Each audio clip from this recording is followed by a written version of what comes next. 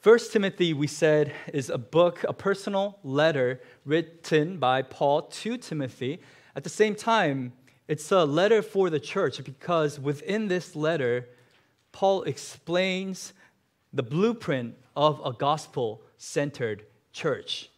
We get this from 1 Timothy 3:14, where Paul tells Timothy, I'm not sure when else I'm going to visit you. I hope to see you soon. But in the meantime, remind the house of God, the family of God, which is also the church of the living God. So the family of God is the church of God, which also is the pillar of truth. Remind them how they ought to live according to the gospel. So although this is a personal letter, this is a letter that contains public instructions for a gospel-centered church. And so far in chapter 1, what we learned is this, that we have a truth that we need to guard. That there are false teachings, there are false doctrines in the midst of all that. How do we distinguish what is true from what is false? How do we know what is good from what is evil? Well, we simply look at the gospel. Out of the gospel of Jesus Christ flows out of what is true. So we have a truth that we need to guard. We also know as a gospel-centered church, we have a reason to worship.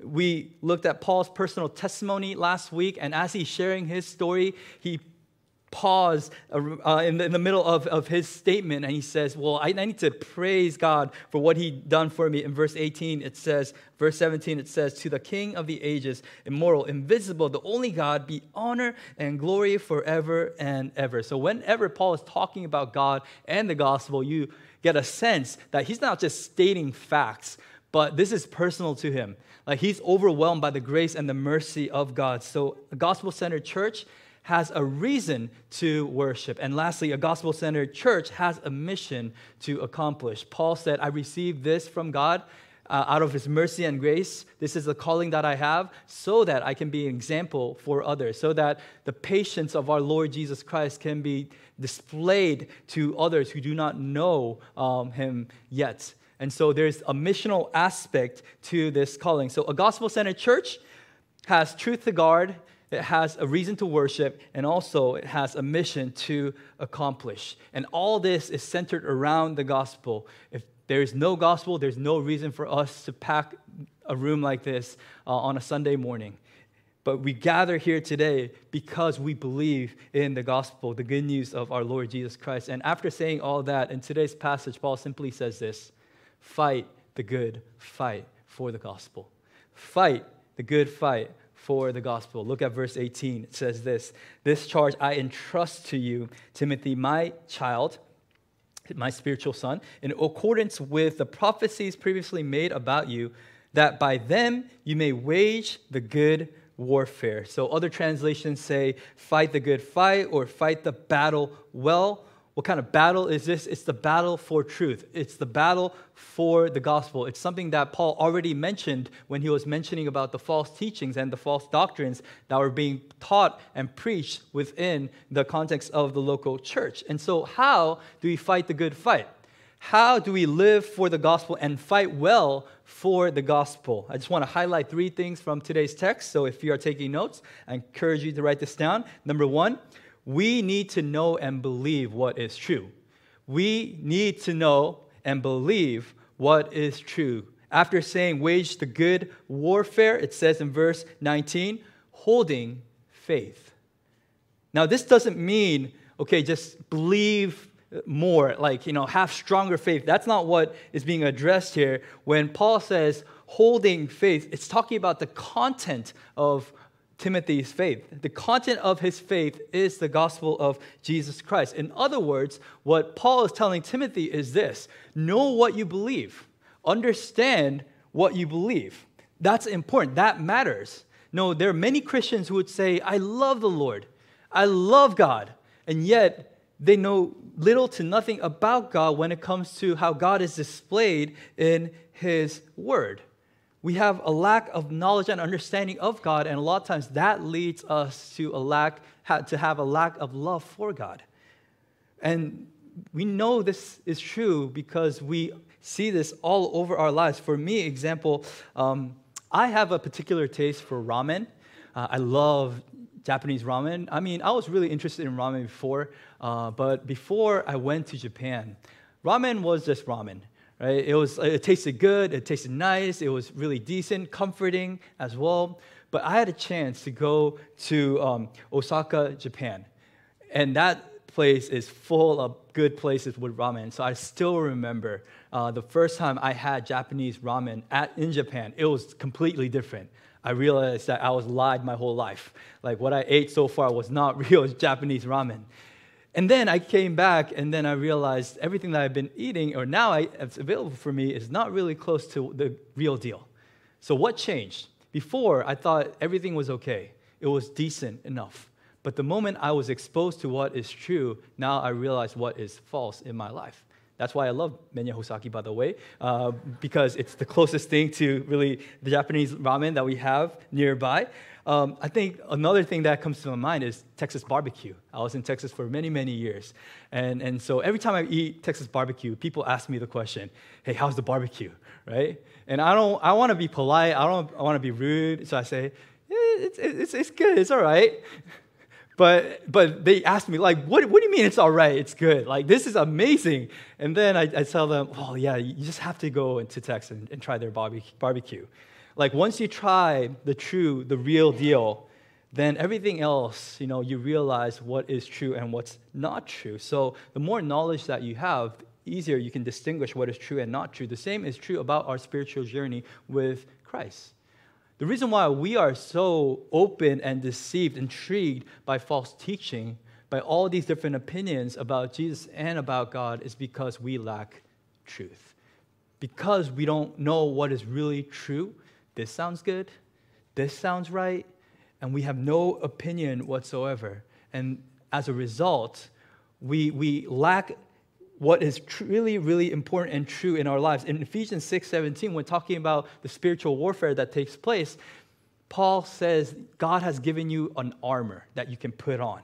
And there's different components to this armor, but there's one component, the sword, that you have. And Ephesians 6:17 says, the sword is the Spirit, which is the Word of God. The Holy Spirit helps you understand the Word of God. So eventually, this sword that you have, that you can use for spiritual battle. Every other element in Ephesians 6, by the way, is an object of defense. It's something that you wear to protect yourself. There's only one weapon that you have. It is the sword of the Spirit, which is also called the Word of God. In other words, on a daily basis, if you are getting up, if you're walking into this world, which is a battlefield according to God's Word, and you are walking into this world without God's Word, you're walking into war without a sword, without a weapon. And guess what's going to happen? Like, do you really believe that you can have victory without a weapon? God tells us that the Word of God is your sharpest tool, your sharpest weapon. So we need to know and believe what is true in order to fight the good fight. Number two, we need to practice what is true. We need to practice what is true. Knowing what's good, knowing what's right is not good enough. That's good, but it's not good enough. Look at verse 19 one more time. It says this, holding faith and a good conscience. Now, a couple of times in this letter, those two things go hand in hand. Truth and good conscience, they go hand in hand. Why? Because someone who understands what is true would live with a good conscience. What is a good conscience? In other places, Paul mentions clear conscience, pure conscience. And so sometimes in 1 Corinthians 8, it talks about strong conscience. In 1 Corinthians 8 in particular, he distinguishes people that have a strong conscience and a weak conscience. The difference is this. They were having this dispute over what to eat and what not to eat. And when Paul is addressing the church, he says, those who are weak in their conscience are people who not only just believe in God's word, but they believe in so many other things. And as a result, it's not that they lack truth, but they have so much things other than the truth that they have a lack of wisdom on what is true and what's not true. That's someone who has a weak conscience. Someone who has a strong conscience is someone who has this sharp understanding of God's word, and they don't bring stuff outside of the Bible. They don't rely on other truth. They simply stick to God's word. Like, they have this spiritual compass, this moral compass inside of them that aligns with the very word of God. And so when Paul is saying have a good conscience, he's not just talking about a thought, he's talking about behavior. He's saying that your belief is important, but how you live out your beliefs and your behavior is very important as well. Just having faith is not good enough. We live in a day and age where people think very negatively about our church. We have this bad reputation as Christians, as the local church. And I think the reason why, because a lot of that is true, the reason why the church is struggling to be a good witness for the Lord is because we lack in this area. That either we hold on to what is true, but we don't have a good conscience, or we don't care about what is true at all. In one sense, one reason why a lot of times believers, the church remains silent. It's true to keep peace, to be loving to our neighbors. That's true. But part of it is because we're not sure about what is true. We're not sure if this is worth fighting for. We're not sure if this is really grounded in God's word. And we don't know how to back it up either. And so we have no confidence whatsoever. So we are afraid to form an opinion. We are afraid to address someone else's opinion. And as a result, what happens is we remain silent. So a lack of truth leads to silence. On the flip side, there are a lot of people who have a lot of knowledge about God's word, and a lot of times their information is very accurate. However, they have great knowledge, great wisdom, but they lack a good conscience. Like they would talk about different issues that come up in the Bible. They would speak about those things, and yet their life is completely set apart from that particular issue. I mean, in our society, there are so many current events that are taking place, so many issues that are coming up on a daily basis: abortion, racism, education, unemployment, poverty, immigration, tax, gun control, all these different issues. We can try to pick a side, left or right, but one question that we have to ask is this: in whatever issue that you're dealing with, can you actually pull out a passage from the Bible and talk about it? Do you know where in the Bible it talks about the sanctity of life, the importance of diversity? Like, do you know where it talks about how we should take care of the poor? Like, we have all these different ideas and thoughts, but are those ideas really from God's word? That's the question that we have to struggle with when it comes to violence. Like, what does the word of God say? Because throughout history, we have different opinions and thoughts from society, but the word of God is timeless. It is always true. God created this world in a unique, specific way. He sets what's good and what's evil, not according to our standards, but according to His standards. And therefore, when we are talking about issues of morality or of society, as Christians, the first place that we need to run to is God's word. And if we know what the word of God says, we next have to examine our hearts and live out what is true. If we're going to talk about the importance of life, then we have to care about life in our everyday life. If we're going to talk about the importance of education or equal opportunities, then we have to give people a fair chance in our personal life as well. What I'm trying to say is this: our message matters, but at the same time, how we share that message, the messenger, matters as well. I still remember this. In my preaching class when I was in seminary, you actually learn how to give a sermon in seminary. And so what we do is we would listen to different sermons, and we would analyze whether it was good or whether it was unhelpful. I remember one day, our professor, he put on a sermon that was about 20 minutes. It was from the Southern Baptist Convention back in the 90s.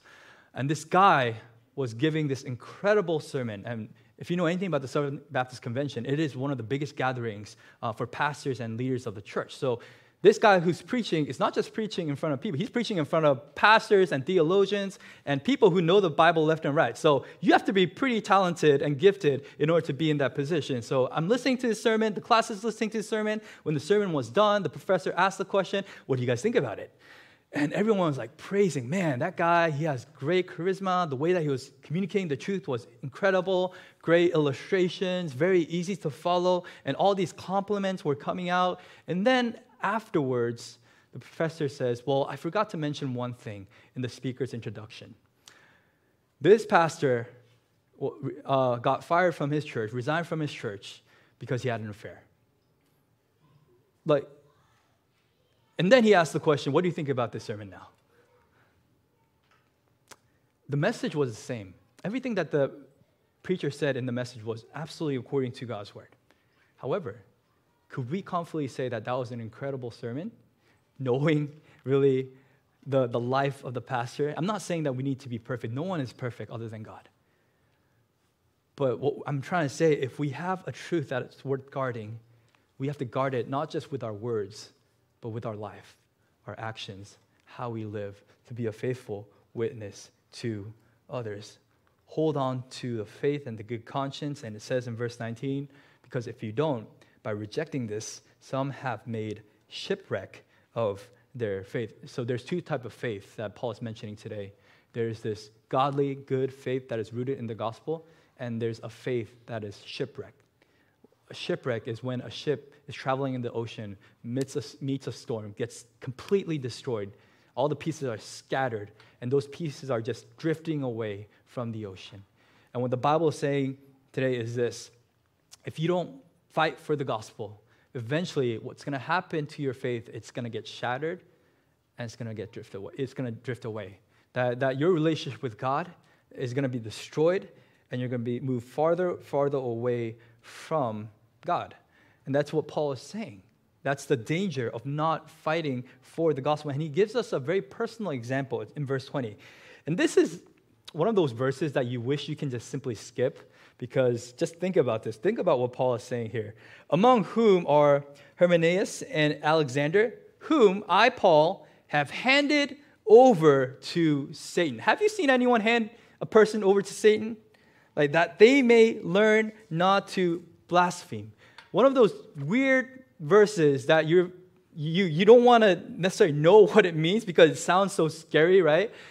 Apostle Paul, he says, I literally handed over these two people, these two individuals, to Satan.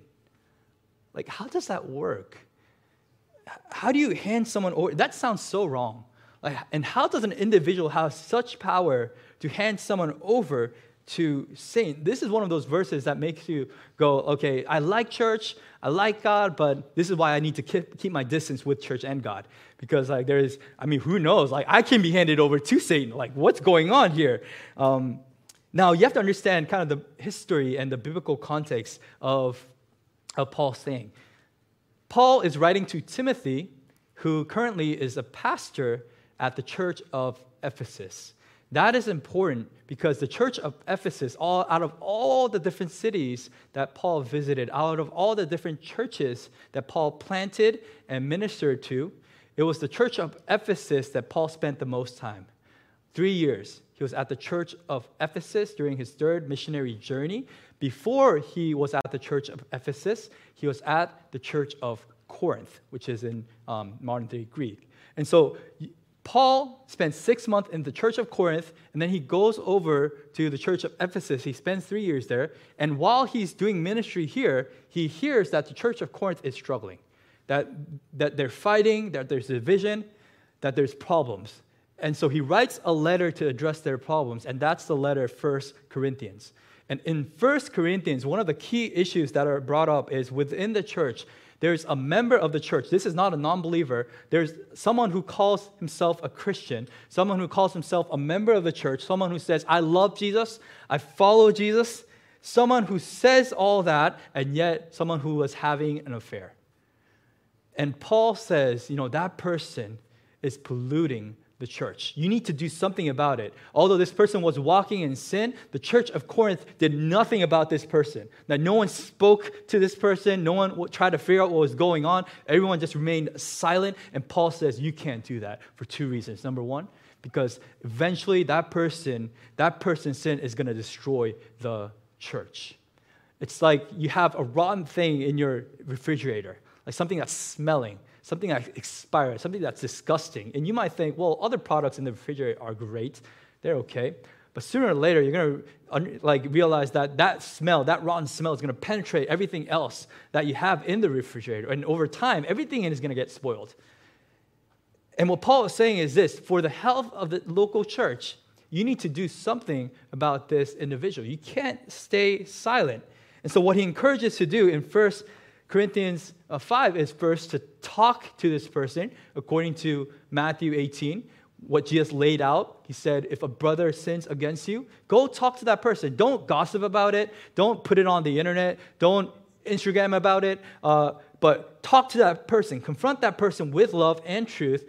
Deal with your issue so that that person will be restored. The purpose of your actions is not to destroy the other person, but is to restore a brother and sister in Christ. If that person does not listen, you take 2 other people with you to confront the person. If that person still does not listen, you bring that person to the leaders of the church and then to the entire church. And if still that person does not listen, you treat that person as a non-believer, as a member, as someone who's not a member of the church. In other words, you take them out of the group of believers. And in 1 Corinthians chapter 5, Paul says you should do the same thing with this guy who's having an affair within your church. You confront them with grace. You try to talk to them, try to stir them up to godliness, help them recognize that they're destroying their lives and they're destroying the life of the church. But if they still don't understand what's going on, he still doesn't respond, the Bible says, purge the evil person from among you. Remove that person from among you. So this idea of removing an individual from the church exists in 1 Corinthians 5, but it's interesting because it also says, you are to deliver this man to Satan for the destruction of the flesh, so that his spirit may be saved in the day of the Lord. So by releasing this person from the local church, this person might suffer physically, the flesh is going to be destroyed, but Paul says this will be an opportunity for his spirit to be restored. And immediately when I read this, I thought about the prodigal son. Like when he was under the father's rule and reign, the care of the father, loving father. He was so spoiled, didn't know what he had. He was living life however he wanted to live. And he brought up this idea. He wanted his inheritance to go for far, far away. The father had no reason to grant this request. Actually, according to the custom, he should have either kicked out the son or stoned the son.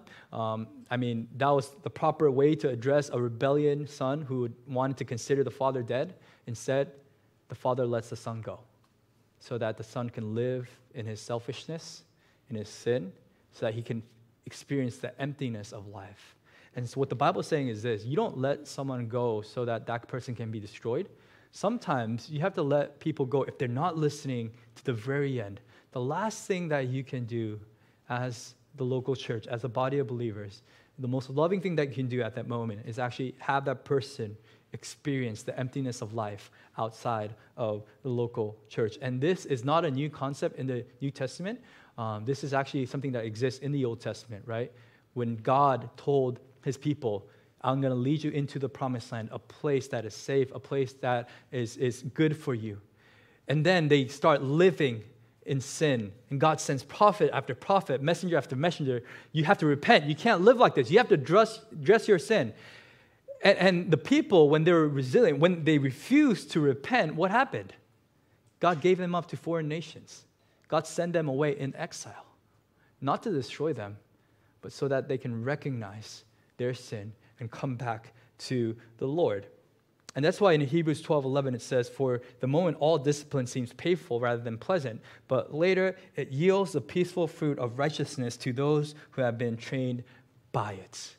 That's a great verse that parents, you can use on your children. What I'm saying is this, though, when we are disciplining our children, disciplining people within the church, when we have to confront others with what is true, we don't do it because it's pleasant, because it feels great, or because we want to destroy the other person. We want to do it so that it yields peaceful fruit of righteousness. The word discipline is so similar to the word disciple. Like, someone who is a disciple is someone who is walking in the discipline of the Lord. And what the Bible tells us today is we want to fight the good fight. We need to practice and embrace godly discipline. We need to practice and embrace godly discipline. So we need to care for what is true. We need to live out what is true. And if we see other people walking away from what is true, then we need to care about those people.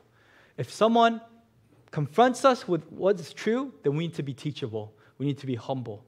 We need to be willing to say, hey, Like, I don't know everything. Like, if you see a sin in my life, I'm totally fine with it because I know that you're doing this because you love me, because you care about me, because you want the best of me. Notice the reason why Paul is telling this to Timothy is because there's not a pastor, there's not a leader, there's not a life group leader or a teacher, anyone who's immune to this problem. And so I pray every single day, like whenever I'm teaching, whenever I'm preaching, I'm praying this prayer that God, help me to hold on to what is true. At the same time, help my life to be an example of what is true. And God, give me the courage and also the heart to care about others enough that I would go out my way to address some issues in their life, in love, in care, that I would actually invest my life into their life. And if they don't listen, give me the courage to love them enough for a period of time to let them go so that I can later on restore them. Like, this is the calling that God places on our heart. Why does God mention all this? It's because he wants us to fight for the gospel. Jesus lived this type of life. He cared for what is true. He did not compromise what was true about God, about his calling. He also lived with a good conscience. You think about Jesus, he said all the right things, but he lived a righteous life. And that's why people didn't really have an issue with Jesus. He was so loving and caring. He was the friend of the sinners. Like, does that mean like he was neglecting of their sin? No. Like, he still taught what was true. It was that he was so loving and kind and gracious that his ultimate goal was not to destroy sinners. His ultimate goal was to restore sinners. How do we know that? He went to the cross on behalf of sinners, died in their place so that they might believe in him and not perish but have eternal life. And after that, he forms us. He gives us this church, the body of Christ. And in this beautiful community that we're able to keep another accountable, stir one another up to godliness, to holiness. Why? For the sake of the gospel. So let's remember that we have a message to share, that we have a reason to worship, that we have a community where we can do this together. So let's fight for the gospel. Amen? Let's pray.